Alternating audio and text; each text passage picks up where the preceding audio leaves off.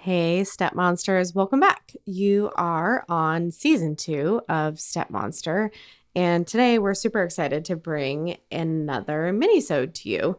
So as a reminder, mini-sodes are episodes that are specifically catered to your needs. These are submissions from any stepmom who really needs specific advice through our Instagram DMs or through our email, stepmonsterpodcast@gmail.com. And we basically take your scenario and break down our specific advice in an episode totally dedicated to you. So today's submission in particular is one that is called Overblended High Conflict by a Mom. And this is one that came to us via email. So Elise, I'm going to kick it over to you to take us through this one. Awesome. Thanks, Bailey. So I'm going to try to actually make this a little more concise because it is very long and I don't want to give too much detail and potentially make her vulnerable. So I'll start out by saying the backstory to the best of my knowledge because it needs a backstory to somewhat understand the dynamic. Sorry if it's long. My boyfriend, who we'll call Chris, had a child with a woman he was engaged to in their early 20s. They ended up breaking it off but shared equal custody of their son. A few years later, he started dating another woman, we'll call her Karen. Karen already had a preteen daughter by another man who she had a horrible relationship with. Precursor? I'm saying that. I'm adding that in. So both Chris and Karen became basically step-parents to each other's kids. They got pregnant and then got engaged. Meanwhile, Karen also urged Chris to take his ex to court for custody scheduling, and ultimately, he lost all of his custody rights of his first son. Chris then got into a horrible car accident where he almost lost his life and he had to go on disability and constant pain. They ended up moving to another state where it was warmer, so his pain wasn't as intense.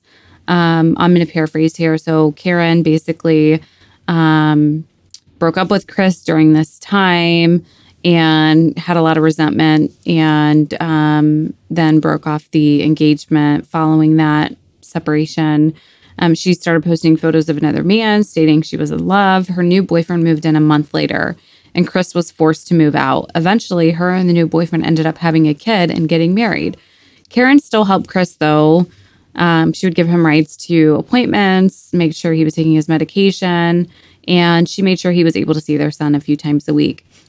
In exchange, Chris would help with things around her house when her husband was working and loaned her money whenever she needed help. Red flag. They remained friends, and because Chris didn't have any family or friends in the area, he would join them for holidays and outings. They both promised each other they would never go to court because of what happened with Chris's first son. Then I came along a couple years after that. We dated for about 8 months, long distance, and then I planned on moving in with him. I asked him how often he and his ex talked because it seemed like a lot. It seemed unhealthy and codependent, like she needed him to give her attention, and he was afraid to set boundaries with her. He promised me it was 3 or 4 times a week, and only because there was no set schedule with the child. I get there, and I noticed they were constantly on the phone. I started tracking it and found it was like 10 phone calls plus a day, 20 text messages, and Facebook messages every single day. She would show up anytime she wanted without notice or knocking. She would demand he drop everything to help her with anything that she wanted. I obviously was not okay with this. The first time I sat down with him to talk about it, we had a 15-minute convo, and she called twice just in that time span. Every Sunday when I first got there, we would go to her house while he worked on her yard, and I basically ended up babysitting her 2 kids. I got along with his child, though, immediately, so at least there was no issue with that. Fast forward, they started arguing a lot because he didn't see the big deal in communicating with her.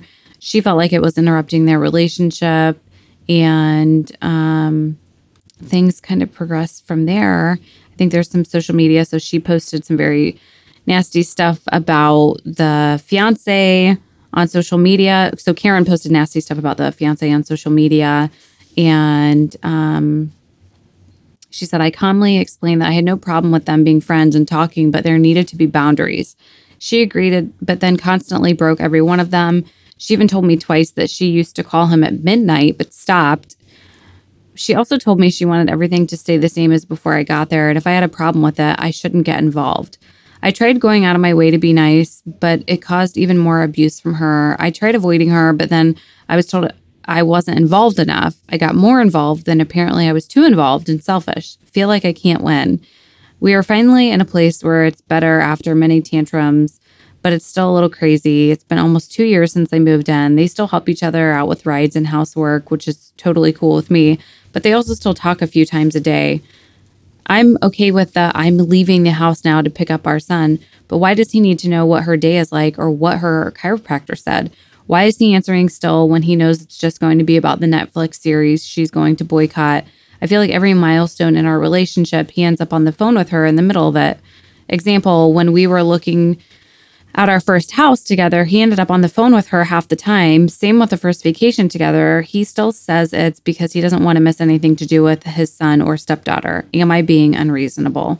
Am I getting in the way? I feel like my requests are healthy. I'm even okay with them talking every day, but is that even healthy? I'm so lost. Her and I have never argued with each other, but there is an odd tension. She still blames me for stuff I had no decision on or knowledge about, but I let it go as best I can. By the way, I have never had these issues with his son's first mom. He still talks to his son every day, even though he doesn't have custody. Reaching out for support. There's so much to this story, but I'll stop there. Help. Whoa. Whoa is right. So I want to first address the am I being unreasonable? Am I getting in the way? Feeling like your requests are healthy, but then getting some conflicting information. So I do not think you are being unreasonable at all. I think if you're feeling there's an odd tension for some reason or another, you're probably spot on about that feeling, generally speaking. No. I mean, Can we just say that? No. yeah, right? Like hard no on that level of communication. It's not healthy. Absolutely not. And I don't want to I don't know. It's hard because for me, one of the things that you mentioned here was you reached out to a support group and they mostly said it was a him problem and that he shouldn't be answering his phone. And for me, this might be the bitchy thing to say, but like I agree with that. And I know you agree too. And I know you're seeing things from the right perspective. So I really don't think he should be communicating with her in this way. I mean, there's the saying that I think we posted not that long ago on our Instagram that said the people that are most upset by you setting boundaries are the ones that benefited you from having none in the first place. And that is most definitely true in this scenario. She's totally benefiting from him having no boundaries and not being able to set and hold those boundaries on his own. Like, he absolutely does not need to know what happened at her chiropractor appointment or what her day has been like.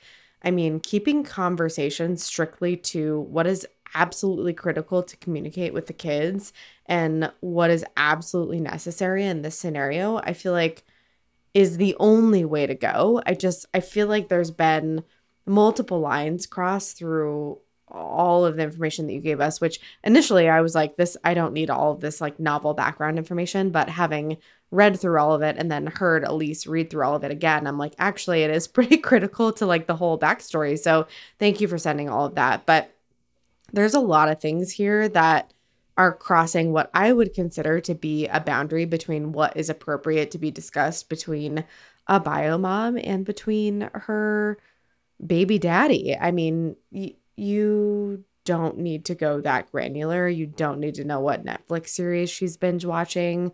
None of that is mission critical to you actually being able to successfully co-parent. So the fact that she keeps dragging him into this, to me, feels a little bit weird. I don't know. Elise.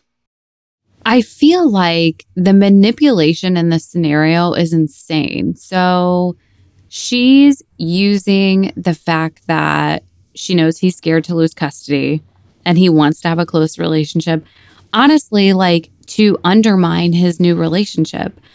I'm also going to be a bitch here and say that in no way, shape, or form, and if you're listening to this and you disagree with what I'm about to say, put yourself in the perspective of someone who is dealing with that in their relationship, like such outside influence from an ex, I would just be like, I am not okay with this. And if you're not okay with setting some boundaries, then I need to excuse myself from the relationship and find someone who's going to treat me the way that I deserve, because this is not it. There's a difference between being friendly and having a good co-parenting relationship with your ex and just blatant overstepping and lack of respect.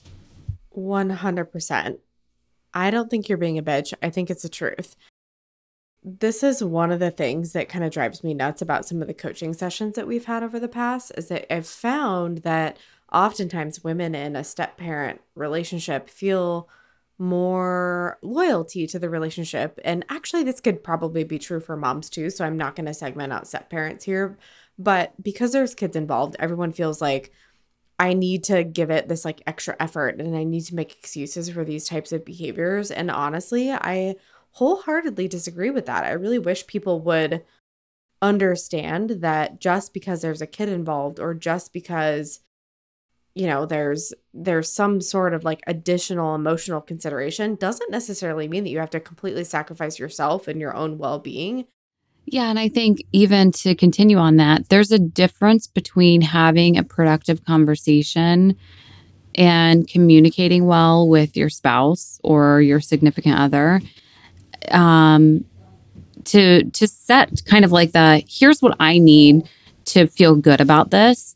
And if they can't meet you in the middle, and that's not to say that like people don't make mistakes. Like every once in a while, maybe you're having a conversation with your significant other and you voice a concern and they just don't hear you. But, if it's ongoing, then if you're still feeling that struggle, they need to do something to try to help you feel good about it. Otherwise, what are you left with? You're not left with a whole lot. I agree. So that was a lot to cover, and we have to give credit to the person who submitted this story in particular. We know it takes a lot to really type all of this stuff out, and we know sometimes it can be stressful and kind of trigger old emotions and old wounds, but thank you so much for being vulnerable and for sharing your story with us. We hope this was helpful for you, and if you are listening to this and you're like, man, I really wish they would give my story the light of day anonymously, please send us an email. Please shoot us a DM on Instagram. We try to record mini-sodes as often as possible, and we try to get back to all the messages that get sent to us regardless. So shoot us your DMs. We're here for you. Bye, ladies.